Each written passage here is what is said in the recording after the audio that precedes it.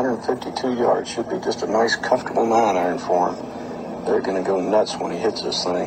All right, Kev, what a day. What a day in golf. I'll tell you, when I was making my notes for this podcast this morning and what we were going to talk about and thinking of like some intro topics, I did not think that probably the biggest sports story of the year was going to happen. Um, we got a lot to get to about that. I'm at a loss for words, dude. You got to give me something. I just this is such a stunning turn of events in the golf world. Yes. So yeah, Ed texted me earlier today, and led with the oh my God, which came through. His text came through like, and then I was waiting for like the next 15 seconds. I was like staring at my phone, just waiting. I was like, what possibly could come next? So again, of course, credit to Ed. He saw the story first, like within seconds of it coming out, because it had not been out for long. Yeah, I was And literally researching our golf podcast, like what, like the course, like on Twitter, searching for it. It was just like perfect timing. I was at a yes, loss. yes, and I was like, what could this be? And I did not think that it would be anything on the scale of what it was. So then I saw the text, immediately go on Twitter, and I only like even I saw a couple other golf tweets that were like something else even besides that. So I was like, wow, like this must really be like just coming out now. And then all of a sudden everything like started flooding in, just crazy. I tried today to watch and listen and read as much as I possibly could, and there was a lot of stuff that came out. A couple great interviews that I listened to, just some commentary based on like the meeting that was held today. I think at 4 o'clock.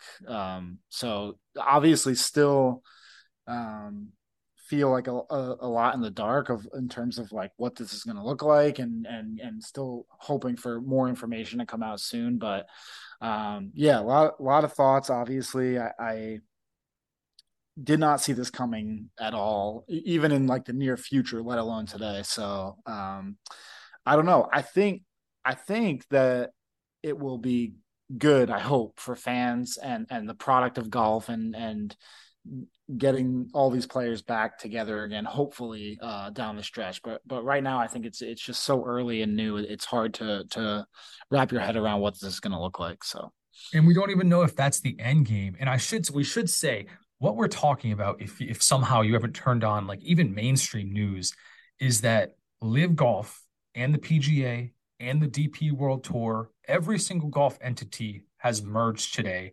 And as I understand it, it's under like the Saudi dollar. Like I don't know if you got the same impression. Like it was tough to sort through like any of the logistics because there frankly weren't many that were out there. But as I understand it, this is basically the Saudi money buying everything and turning it into a for-profit organization. And like if you had to pick like who bought who, like to me it came off as basically Live buying the PGA. And obviously the PGA being the bigger entity, but the Saudi head of the whatever that enormous like unimaginably big fund of money is called is now on the chair of the board of whatever this golf entity is. He's got a minority stake in the PGA itself as like a sub entity. But my and like you said, I have so many thoughts and I don't even know where to start. But my first thought was like just holy shit. Like, oh my God, holy shit. Because like you sort of said it, I never thought this was going to happen. Like there hasn't been a friendly word between either side.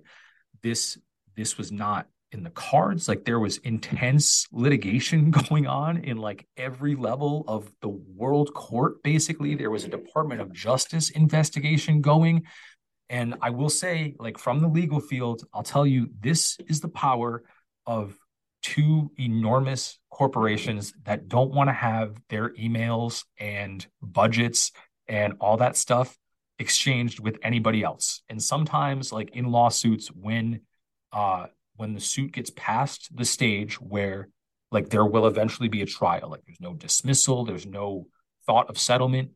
When that discovery phase hits and people want all your books and like I said, your emails and all the dirty secrets, a lot of times stuff gets accomplished, and I think this is a product of that. But for me, the most stunning part is, according to every piece of news, there was no player involvement in this whatsoever. There was not even really involvement from like the higher ups at either one of these companies. Like Greg Norman, who is like the front person of Live, wasn't told about this.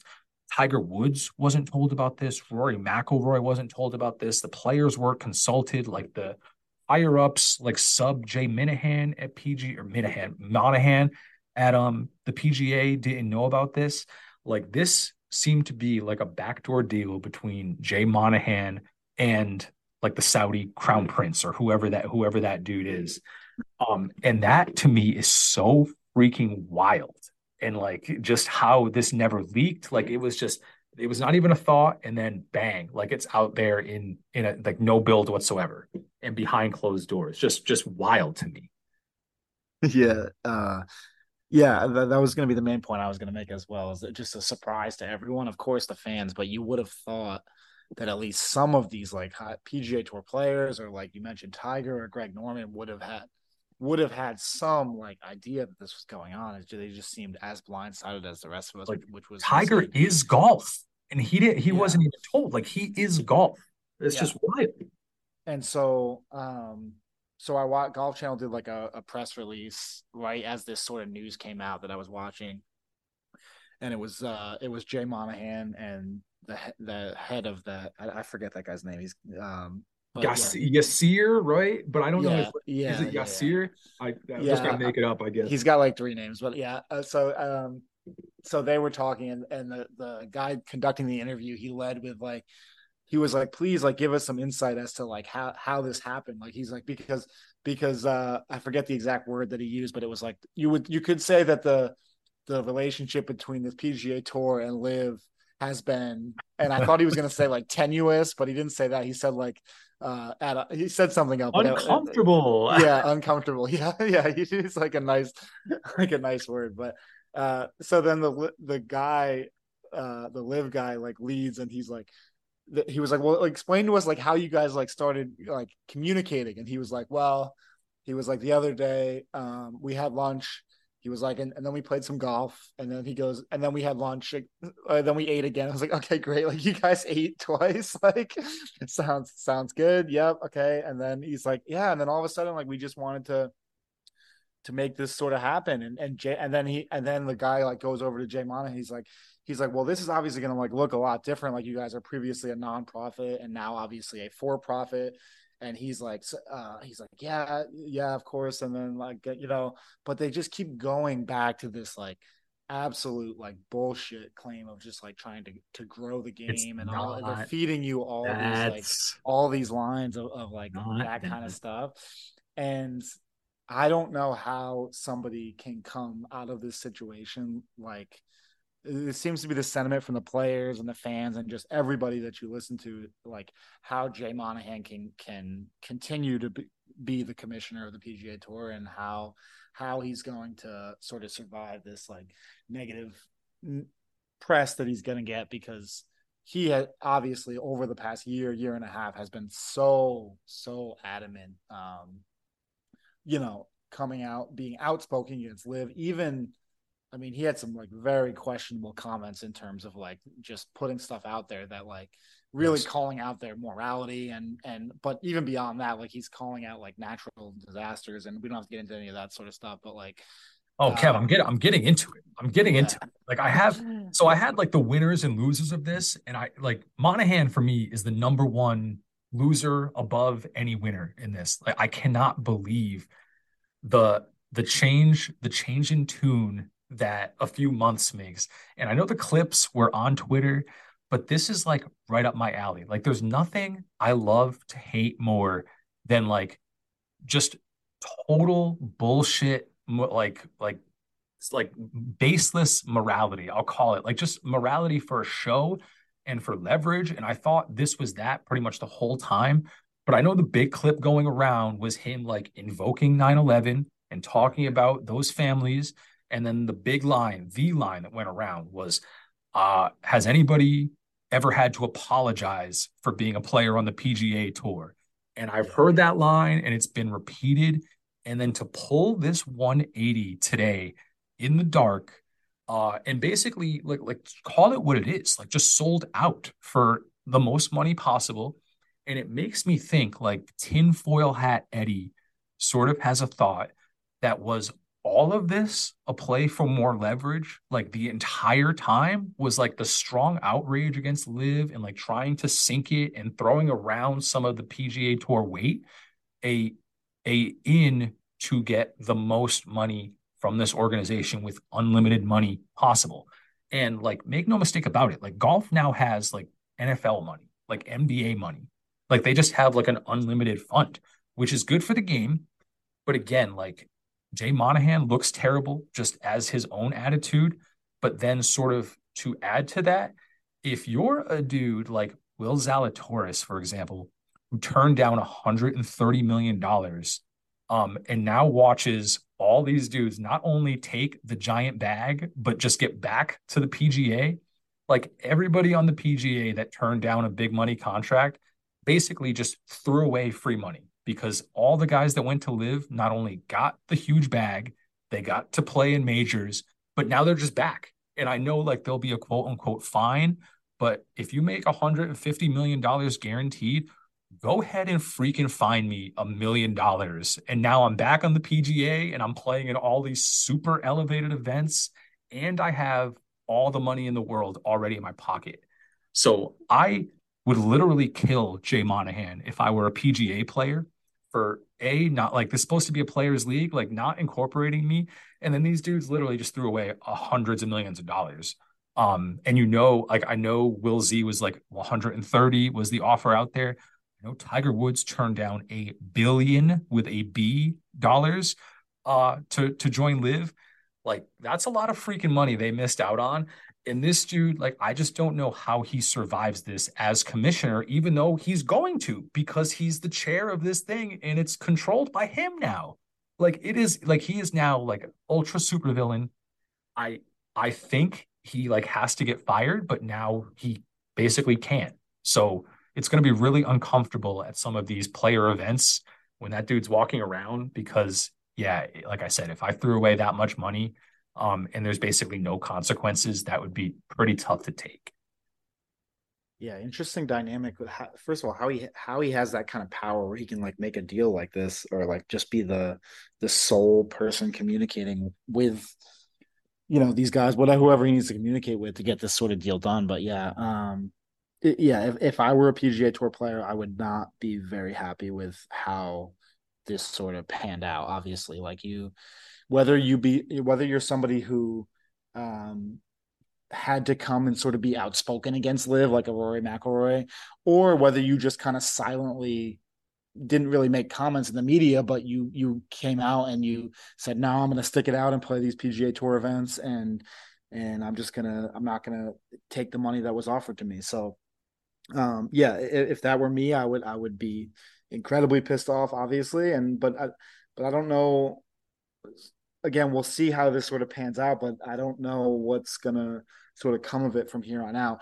From a few things that I read on Twitter from some guys that I trust who said they had some good sources in terms of like players that they talked to and sort of how this all sort of went down or some of the root causes behind it. They said basically what's going on with the PGA, and I don't know if this is 100% true, but again, it's people that I sort of have come to trust and listen to over the years. They said basically the PGA Tour was not in a good spot to fund all of these sort of designated events. They were sort of bleeding out money. They were trying to like spin their wheels and kind of obviously keep up with Liv and with the changes to the season this year and do all these things. And they needed to kind of do something, but this, I mean, I think that it's hopefully if however it kind of pans out, hopefully it's good for the game overall. But I don't know, like if you're Jay Monahan or yeah, I mean you could have at least just like stuck it out and if the PGA Tour died, then at least you die with some honor. But like this, you just sold yourself to the wolves basically. And now like again, yeah, like you said, I don't know how he survives. Like but I don't know. We'll see. So now the it's unbelievable. No matter what the business is, it always comes down to funding and money, and we saw it happen again here. So again, we'll see how it pans out. But Everybody's got a price, man. And like I said, like all those like moral high grounds, like those look just super stupid now. And then like you talked about Rory, that's my number two loser on my list. And if I were him, I would be irate because he's the most outspoken, but he's also the guy who sort of like took the PGA on his back and was thrown out there week after week after week, just like taking all the bullets, answering all the questions, and his game obviously suffered as a result of that. And I put some of the blame on him for sure because you can sort of speak for the PGA in a soft way, so to speak, but he definitely went over the top and came out pretty vehemently against all these guys, and that's sort of partially his choice, but he was available to the press way more than Jay Monahan and way more than every other golfer, basically, as the designated, sort of spokesperson. And his game started to suck. He took a mental health break. He just gave up $3 million. He didn't take an official mental health break, but he missed that tournament just to recharge. Gave up $3 million there to do that, and then to not be considered and to sort of find out like every other player. Like I would have been, it would have been great to be a fly on a wall in his locker room or whatever when he heard that, and who his first couple calls would have been to. It sort of almost makes me feel bad for him because like, I've definitely said I think he was a little whiny this year and like a little bratty with some of that stuff. But man, like he did play the role and took like put on like the white hat and the cape and like stuck up for the PGA and never made like if he goes to live or he sort of comes out, like he's a needle mover and he stuck with it and sort of, took everything and then gets like just fucked right now with this deal in a lot of ways. All while trying to win and trying to complete his career and really not being able to do so because of the focus issues. Yeah, you got a pretty raw deal, man. It almost makes me feel for him. yeah, yeah, for sure. Especially the top guy. A lot of them came out, were outspoken, and said, Colin Morikawa, I saw a tweet from him. It's like great to find out some Yeah, news on Twitter on a Tuesday right. morning or something like that. Like, The but yeah, second, the so longest, the actual longest day in golf. Like U.S. Open qualifiers were yesterday, but Morikawa was like, who knows? We were going to have the longest day after the longest that day. that feels like a month ago. U.S. Open It's qualifiers now. unbelievable. Yeah. It's unbelievable. So I can't actually, believe and there's I a saw. tournament this week. Like, I can't. No, Like, I'm not. You're right. I'm not prepared. We should take. The RBC should just take a week off in solidarity. But yeah, so I saw another great interview I saw as well. Just actually before we hopped on here to record, is our boy Monday Q Info, who I know you follow on Twitter. Great yes, follow on Twitter, by the way. He's I think at a case of the golf, I believe is his Twitter handle. But he did an interview with Wesley Bryan, who was present at the meeting that they conducted earlier this afternoon, the players meeting at the RBC, and he was just sort of asking him about like how did the meeting go. I think one of the questions he asked was how heated was it. He asked him to rate it on a scale from 1 to 100, and Wesley Bryan said it was he had it at a 91. oh And my gosh. he said previously the most heated PGA members meeting he had ever attended, he would put it a 14. So that gives you which is just great because you can't imagine these things being very exciting that often. So I believe that wholeheartedly. But yeah, so he said there's just like a lot of comments flying around. Some guys obviously with like very outspoken and upset opinions.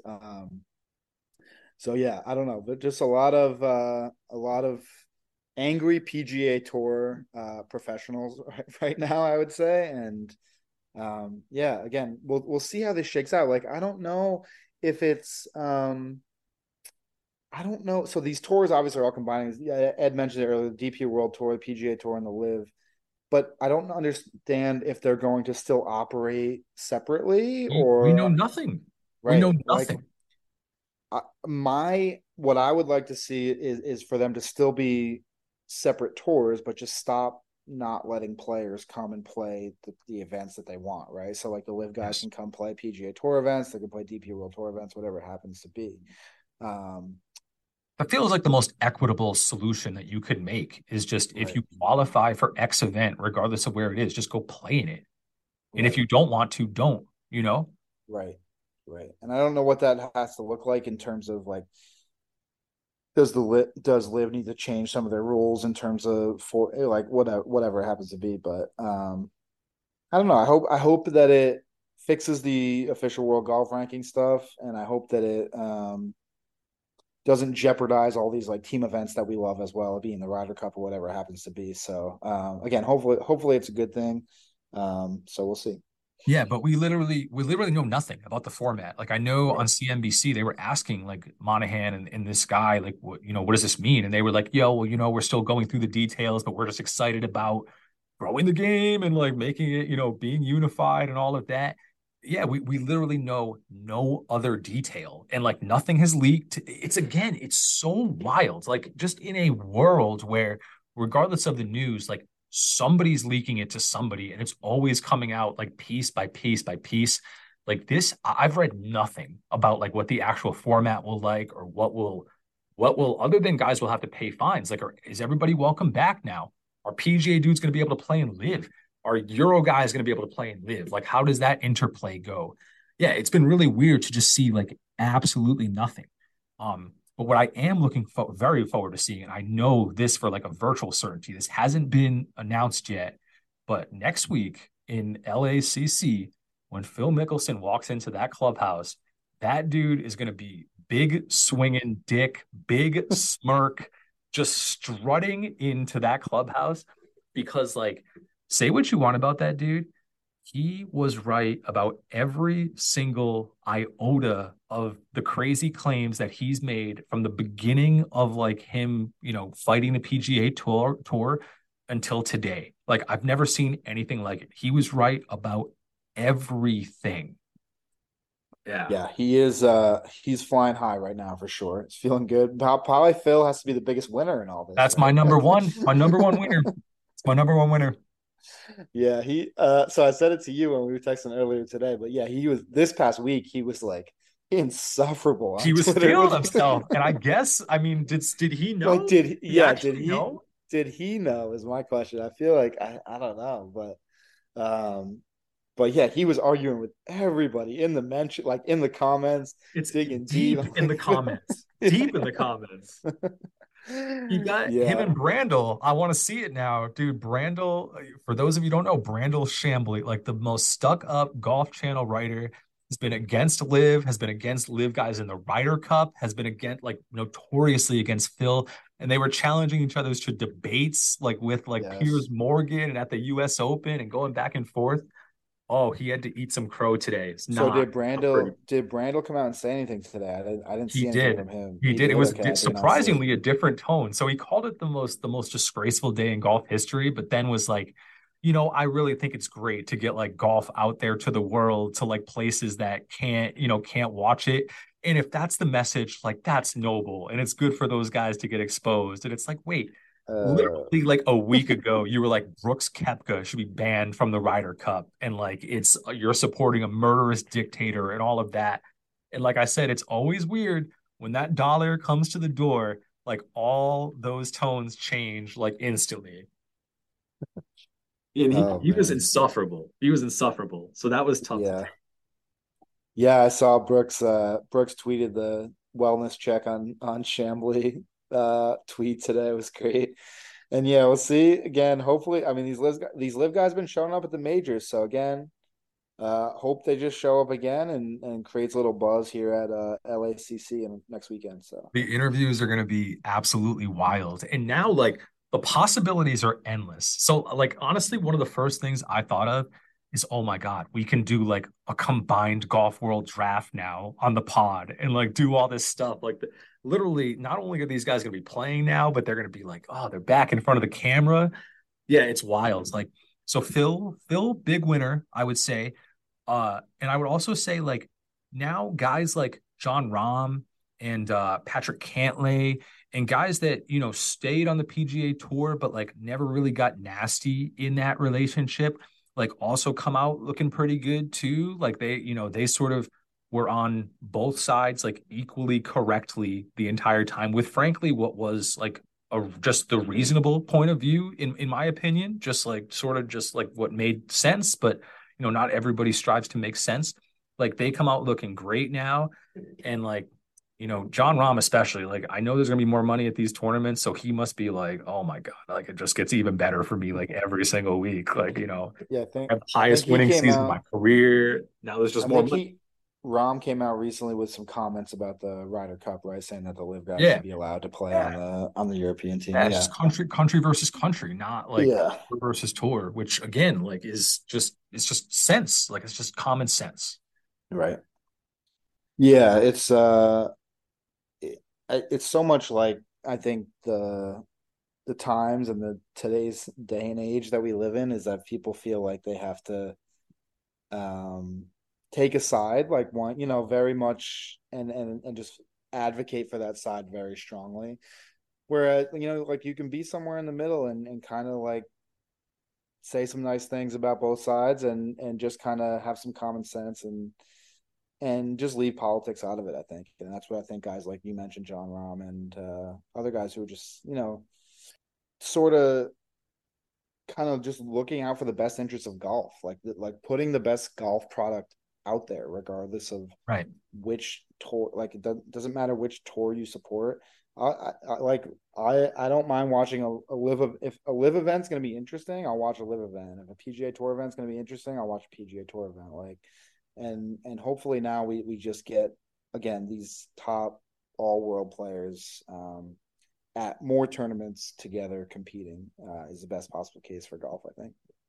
Yeah, and I wonder, like, I was just thinking about it, like the guys that came out the least vocal against the other side, whatever that is, sort of are playing the best golf in the world right now. Like, if you think about Brooks, never really cared like about anything, like never really made any strong comments, like kept was buddies with all those guys, playing awesome golf. Jon Rahm, same thing. Scotty Scheffler, same thing. And then I look at some of the more like outspoken dudes, and not that this like I don't know if this actually correlates, but it's just interesting that dudes like Rory and Morikawa sort of have gone the opposite way this year and have sort of been slumping a little bit. And it's just, interesting coincidence, but I don't know if that actually has like an effect on their golf game. Although for Rory, like it certainly has. But like Colin and I don't know, Cantlay is another sort of in the positive category where like I don't know, just less stress, I guess, means you can work on your golf game more probably. Yeah. Yeah, I guess so. All right. Should we get into this week's tournament? Was there actually golf played this week? Yes, dude. There was golf play this week. It's hard to believe that only ended a couple of days ago. Actually, a pretty exciting tournament, pretty enjoyable event. Came out with some great storylines. I know we'll hit on it a little bit at the end, but we have sort of a buffer week until the next major. But this event told us about a lot of guys who are going to be playing in that. And we'll start with the winner. Like Victor Hovland breaks through, designated event, takes down Denny McCarthy in a playoff. Denny maybe getting what's come to him from, knocking out like a million people this year in these survivor pools. But Victor Hovland makes the only birdie on number 17 the entirety of Sunday to sort of get that done. Par's 18 to force the playoff. And then I think it's par bogey to win there. Sort of been headed this way for a while. He's been at the top of leaderboards. The ball striking has been super elite since he's really debuted on the PGA Tour. But the short game and the putting like really carried him, again through this tournament and through the win. Gets to walk up the hill, shake Jack's hand, get the red card again, and really a breakthrough win for him. So great to see that from a player that I know I super like watching and super like following. So Yeah, I was happy to see Victor win as well. I did feel for Denny. It was being like so solid all day. I mean, he was like making par putt. It's crazy. It's great to watch him putt. yeah, he's the best in the world. Just so strong. But the rest of his game was strong as well. I felt like he really didn't waver. But that was it's funny sometimes, like not all playoffs are created equal, and if it feels like when certain playoffs are about to happen, there's some where you just know Yeah. the way it's going to go, and this was one where you kind of knew that which way it was going to go, but like you said, I'm happy for Victor as well. Like his game's been sort of trending this way for a while, so it's been good to see him get like this is a significant win. Not quite a major, obviously, but one of the bigger tournaments that you have on the schedule. So nice to see that for him, and hoping to see some majors out of him soon as well. But I feel like the main talking point again has to be Scotty. I got it. Yep. 100%. 100%. What His a wild freaking weekend, man. I didn't think that he could gain more strokes tee to green than he did the previous 2 weeks, but he did. I think it was 19, 20, close to 20, 20.74 tee to green, 20.74. Okay, which yeah. which by the way is the in the 20 plus year history of shot tracking and of tracking like shots gained, the second best performance in a tournament all time. Shots gained. Which, Which by is the way, it felt like because he was so freaking good. But yeah, dude, you were about to say it. I the know. That's putting. gonna cut you off, but No, God no, Almighty, the, God Almighty. the putting again. I just it's dead last this time. I don't know, dead last and guys that made the cut. I know. I Yep, saw a lot of his round on Sunday. Um, I got I got the not numbers, only dude. I got the he's numbers. not he's not only missing like okay, to miss like 10 to 15 foot birdie putts is one thing. Like we've seen that among we've seen Rory do that a lot. We've seen a lot of players who are striking it well do that. But now he's also, I mean, the dude missed like a 3.5 footer Missing for everything. birdie, like just Missing everything. not good, not good at all. I don't know. It's got to be Wayne. Well, yeah. What are the putting numbers? He lost. Dude, I think he lost. it's worse than you think. Like it's worse than you could imagine. Did he Uh, lose 7 or 8 strokes eight putting? 8.58 negative Yeah, 8.58 shots game putting, which, like you said, is dead last in the field that played the entire tournament. And then yeah. my favorite stat is worse than the tournament average by 9 strokes. So the entire upper half of the tournament gained shots putting. He lost 9 more than the average. And on the back nine only on Sunday, this is just the back nine. These are 3 birdie putt lengths that he missed. You mentioned 3.5 feet, actually 3 feet 5 inches, so not quite 3.5 feet, 7-4 and 12-3. And the 12-3, maybe like a 50-50, 60-40 for like most of the field make. So whatever, those go either way. But those two putts inside 10 feet and to miss the playoff by one and to putt that poorly, like this dude, I know it's now the run is like nothing outside the top 12, like again since October of last year, is on a run. And God, man, if he doesn't even have to be good at putting, he just has to like not suck at like a historic rate. And I think he'd just be winning tournament after tournament after tournament, and this one especially by like a wide margin. So I don't know. I stink at putting. I know how I can be bad at putting. I just don't understand how who, like you don't win a Masters by being bad at putting, by the way. So like he obviously like there's a good putter in there somewhere. It's not like we're talking about Luke List here, who has been like the worst putter in the world since he's come on tour, or like a dude has just struggled his entire career. Like he's been elite at putting before.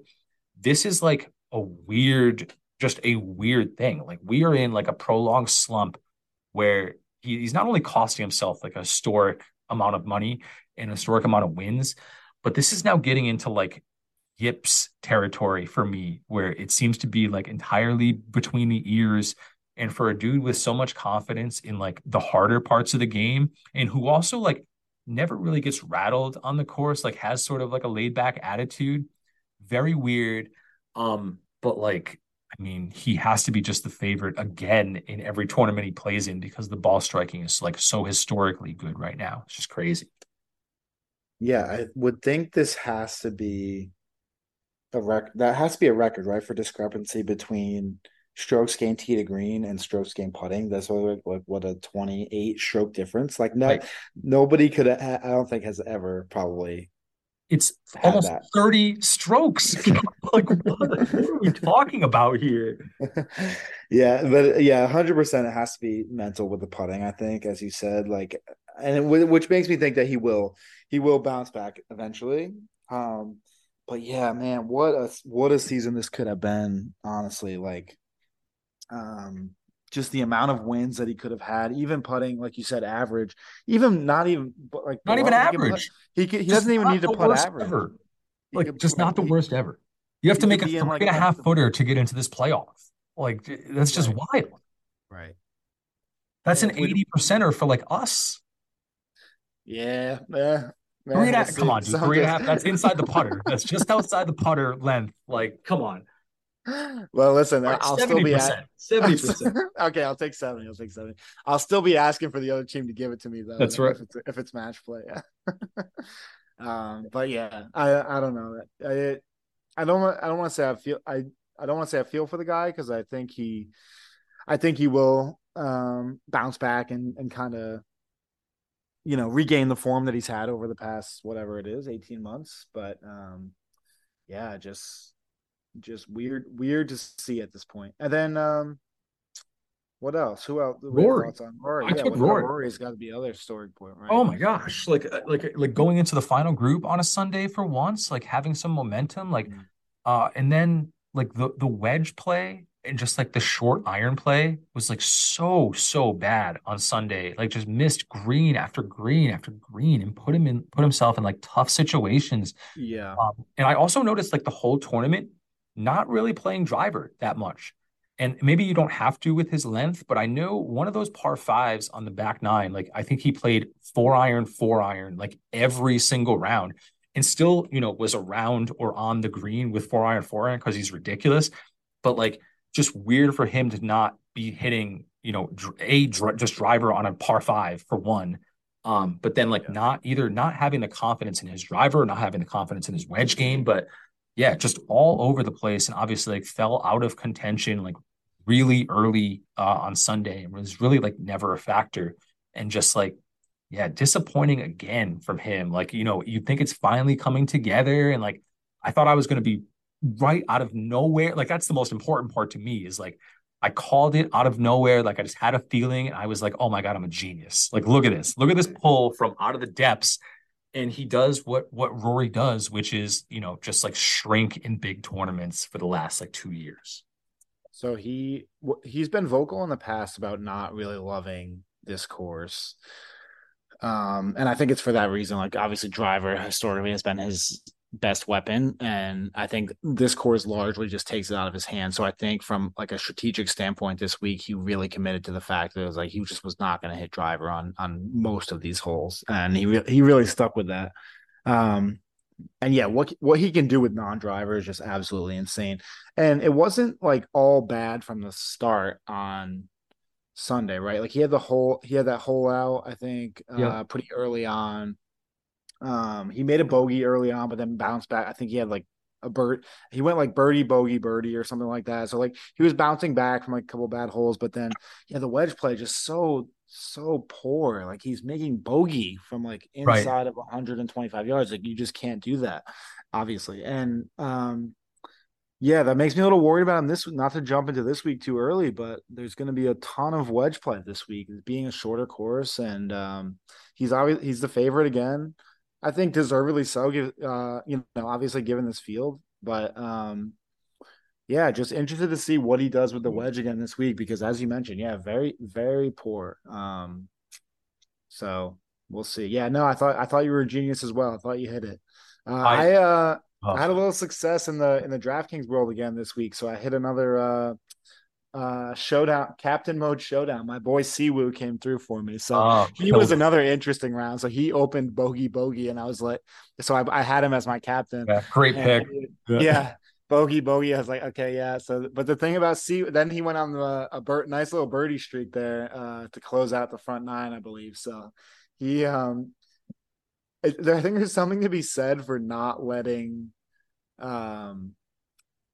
short-term failures affect you, and he is certainly that type of guy where he's just going to continue to foot on the gas and go for it, and sometimes that works out. And I think in terms of like DraftKings scoring, those are the kinds of guys that you want, right? Like of course bogey is not a great start in terms of like if you have an outright on the guy, you're probably feeling not great about it, although he did climb all the way back up to the top of the leaderboard. But in terms of if you're playing DraftKings, like you want scoring. So if the guy's gonna shoot bogey, but then go out and birdie, 4 holes in a row, that's better than a guy who's making 6 pars in a row. So you want that sort of aggressive nature and guys who are scoring. So Yeah, yeah, you're we'll see. absolutely right. You absolutely want you want guys who can go on streaks, like you said, of birdies after birdie, despite throwing in a bogey here and there, versus like a high floor type of guy.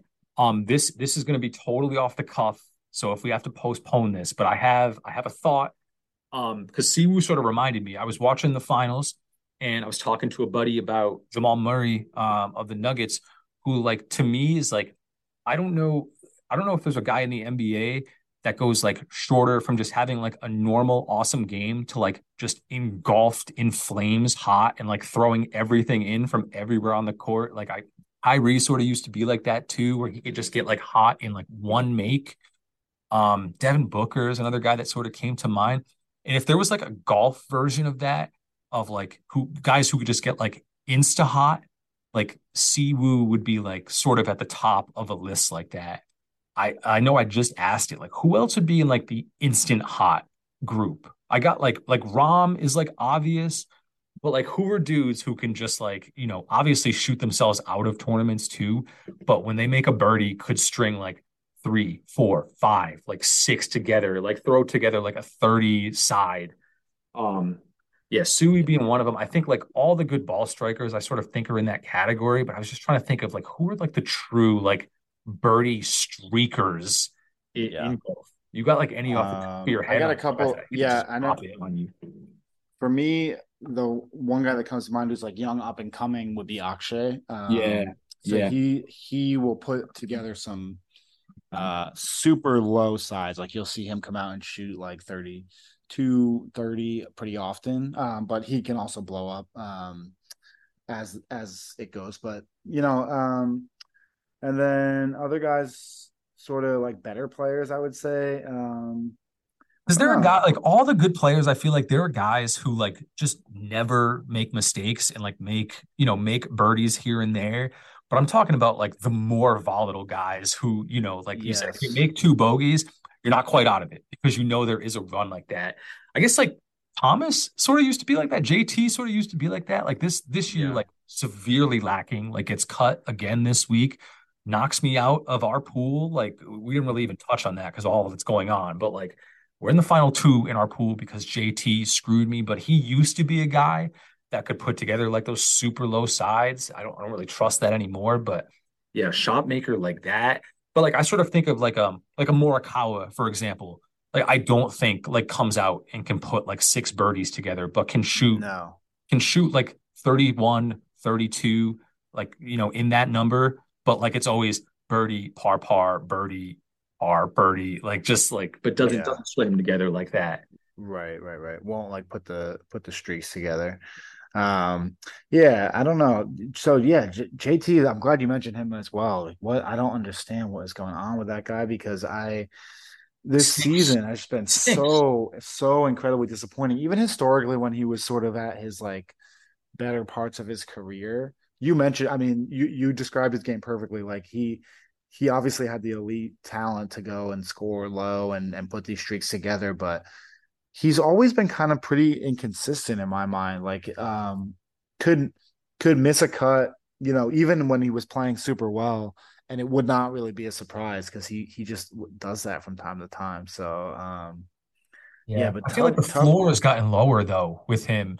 Like the ceiling is sort of Yeah, well, even though honestly, like the ceiling hasn't really been there this year at all, but I still think he has that inside him somewhere. But yeah, this floor, even though, like you said, like he's got enough volatility where if he missed a random cut, that'd be weird.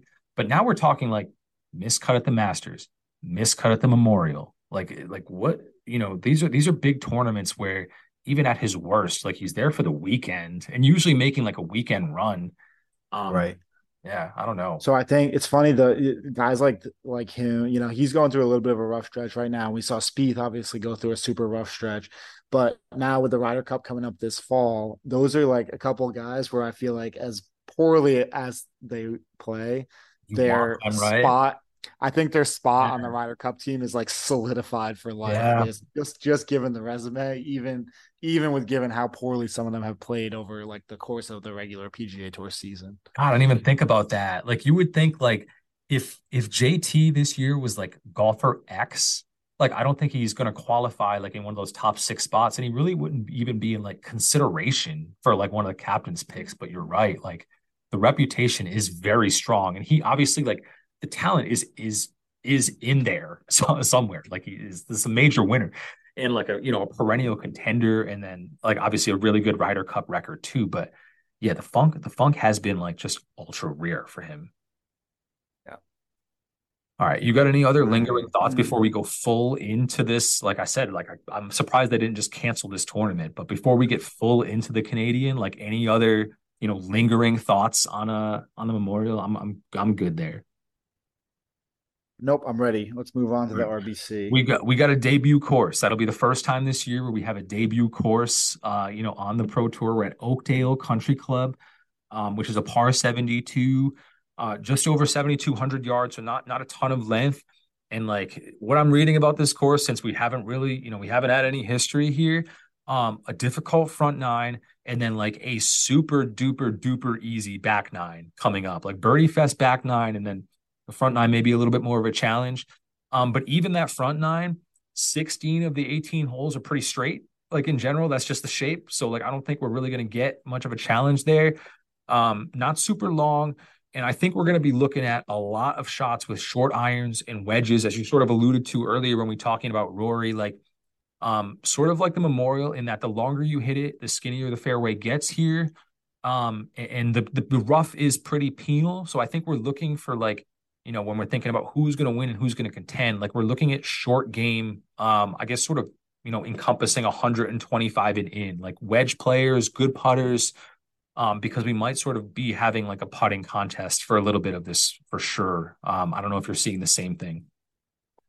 Yeah. So as you mentioned, the shorter course, a little bit weaker field.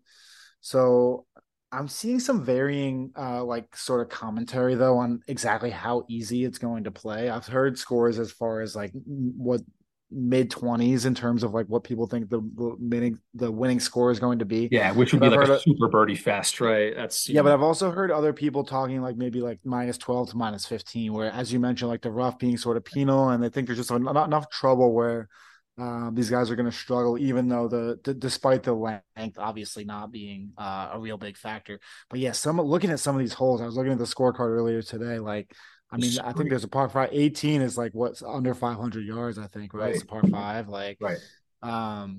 These like you have to think these guys are just going to eat that up, but I don't know. We'll see. So, yeah, not the worst field obviously we've seen this year. It's weaker than what we've seen in the past couple of weeks, but still some good names on there. RBC, right? I read that because the RBC is a sponsor and it's like a sponsor of a ton of these top guys, like this is one of the commitments they have to make to their sponsor. Yeah, you said it's not a bad, especially like before the US Open coming off a designated event. It's almost like a designed lull in the like schedule. But good God, is it getting some publicity this week? Like, not only are there some top names, but with all this going on, like press day tomorrow is going to be must see. Like I'm already reading like, like obviously golf, but I know they don't want to face some of these questions, but I think also a part of it is like, oh my God, we're like the top of the news right now. Like all the press conference times are listed tomorrow because they're going to be like must see events. I was also going to say today, I was tuned into like the press today because I wanted to hear somebody come out and say, and Fitzpatrick was scheduled to talk at 1:00 our time. And he's been one of the guys that were super vocal about LIV. And I know, like, I was looking at the live stream and he's not there. And I'm just looking at like the background. And then it comes out on Twitter of him like taking a shot in the 11th fairway at like 1:15. So I was like, all right, well, I think he's saying like F off to the media today if he's on his second hole of his practice round 15 minutes late to his presser. Like that cracked me up a little bit. Nobody saw something similar. It was like, this is Fitzpatrick at 110 walking down the fairway. Like he had a press conference 10 minutes ago, but obviously not. I was watching it live. I wanted to hear somebody. And then the next guy up was like Mike Weir, I think. And I was like, no, not the name I want to hear from. So I tuned out. Yeah. Local Canadian. Yeah. That's a long way of saying that it's an exciting field. And I think that, I don't know if you have like I know every week I like to do like just let's take the odds away. Who's gonna win? You got that guy this week of like who's just gonna win this tournament straight up? So I think I do. Uh, I don't. Yeah, I like Hatton quite a bit. Mhm. Um, he's been putting together a few recent sort of pretty good weeks with super strong fields. And I think with a little bit of weaker field, this is a good spot where he can kind of jump on and possibly get a win. Um, yeah, I know a couple guys further down the board that I'm really excited about. So Ludwig Aberg obviously is Yes. making Yes. a big sort of debut here. He's sort of had a lot of hype around his game. Doesn't play hasn't played in the PGA Tour yet, but has a lot of again hype. Just sort of young player and hoping for big things from the future. Nikolai Hogard is another guy who was like very popular maybe like a month ago. He had a couple not so great finishes in recent tournaments. But I think a good spot for him to sort of jump back on track and I'll be looking for him hopefully to have a good week as well. How about you? Yeah, I think so. To win the tournament straight up without the odds, I like Justin Rose a lot. I just like the fit, course fit, sort of the fit for his game. He's been in great form. I don't like him at 18-1 though. That's just not quite high enough for me. I like you sort of find like the people I'll be betting on like lower. And I'll start with Adrian Meronk, um, who I couldn't pronounce in the match play because I hadn't really seen him, but like foreign player has had a great run of form and a great wedge player as well. And I think that's sort of going to be the theme of all my picks is going to be like good short game players that maybe you're not going to see like next week as some of the contenders. Eric Cole at 50-1. Like honestly, this like 50 to 60-1 is sort of where I'm going to be like all over. I like Maronk. I like Cole is 50-1. Svensson, I don't really like to win, but a Canadian in Canada, like top 10 at 450, I like. And then another like actual person I'll be betting on is Mackenzie Hughes at 55-1. Just like one of the best, wedge putter players on a course where he's not going to have to be long to be successful, and also in his native Canada as well. So I like him there. And then finally, my favorite pick of my week is going to be C Young. It'll be Carson Young at 90-1. Because right now he's sort of the better Young. But I like him at that price just as a flyer. I think like I sort of may take him as like a first round leader type of like dart throw with like higher odds. But he's been playing some good golf. And again, this is like not a tournament where the Bombers will thrive. Like this is sort of a more like fairway and then like I said, short iron wedge, and then somebody who's going to make a lot of putts. And these guys sort of fit that category. Um, but I am pretty curious to see like in these tournaments there is like always more volatility brought in because they could turn into like putting contests. Like I'm really scared to make this like survivor pick this week. I don't really know. Like I'm just scared when there's so much volatility when putting and just like putting variance will come into play. Um, how do you feel about a guy like Corey Connors, who came off a really shitty week, as you know, at the Memorial, but is like in Canada now and like just strictly from a ball striking perspective, like fits a course like this like really well. Like you got confidence in him this week. You got confidence in a guy like Cam Young, like sort of same thing. Like these are guys where like, if I'm talking about like if a stud's gonna miss the cut, like man, like I'm worried about some of these top guys is like candidates should do that. Yeah. For me, between those two, I mean, I'll always go back to Corey Connors. He's just a guy that I love, despite burning me last week. He, I just love so much about his game, the par five scoring. When we mentioned the short par fives here, I think he's a candidate to eagle multiple of them this week. So, Cam Young, I'm a little bit more concerned about, honestly. And it pains me to say that because I love Cam Young, but just the game it seems to be couple missed cuts at courses where like he seemed to be a perfect fit. Got him He at 3-1 doesn't, last week on that miss. yeah. I mean, he doesn't seem to be getting talked up a lot this week, which maybe is a good thing. So maybe it's a nice little sort of bounce back spot for him. I don't really know, but yeah, between those two, I would trust Connors probably a little bit more.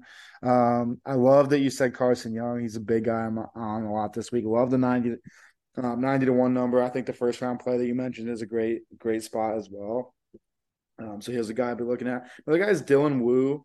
Again, similar to Nikolai Hogard, a couple poor starts of late, but before that was just a top 20, like absolute machine.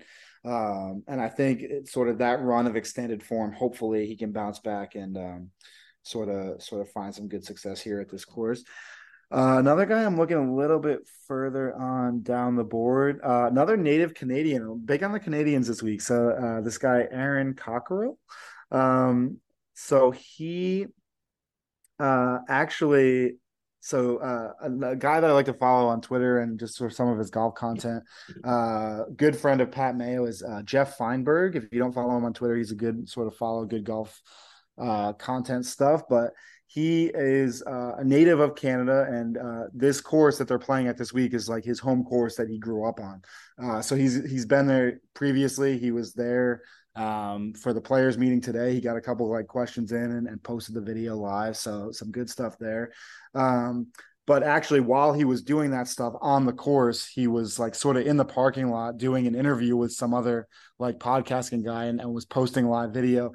And this guy, Aaron Cockrell, just happened to be like walking by. So he like shouted out to him and the guy came over and like, stuck his head in the camera and like kind of gave him a little bit of interview. So I thought that was pretty cool just to kind of, give the guy like a little bit of time who's just kind of there hanging out. So his number's 250-1. So a little bit of a flyer there, but I'll be playing him in DraftKings and a guy that I sort of like this week as well. So Yeah, who else? You got any long shots? Yeah, my longest shot, I will say, is Richie Rowensky at 500-1. I don't think that's a realistic name, but he's a guy I do dart throw as like a first round top 5 sometimes. He's also a Massachusetts kid, won the big break on Golf Channel back in the day. But we're all sort of take like, these are my favorite weeks when it comes to like making DraftKings lineups, because I do like when a lot of guys are going to be able to be in play. And this for me is like a sweet like studs and duds week where you can find like a bunch of guys in the 6,000s, like Rowensky being one of them. I think he's like at 63 or 64. I like Smotherman, who's in the 6,000s as well. Like, so just some short hitters who make putts, and you can finally like actually score with these dudes. Smotherman is another guy that always seems to show up like first round leader as well. Yeah, like they can't sustain it, but they can go low in some of these putting contests. Who's another guy? Kramer Hickok, like another guy like on these short courses who like jumps to the top of the leaderboard sometimes. So yeah, I don't know if you're really going to get analytical about it. Like if you can find a way to, I don't know what the wind is going to look like, but the better weather back 9, like starters, like you sort of want to line up your best players at the back 9 to start, or if it's captain mode, like same thing. But yeah, like fun week in that regard, but like, yeah, really scary week to bet because there are a lot of guys that can come and win, but also a week to, maybe hit some of those long shots. So who knows? Yep, sounds good. All right, yeah, I guess we're gonna digest a little bit more of this PGA Live controversy and hopefully enjoy a little bit of the golf this weekend. But truly looking forward to next weekend as well. Yeah, dude, I'm super excited about it. We'll have a lot more to talk about next week at the LA Country Club for the US Open, and yeah, all right, man. On to another exciting week next week.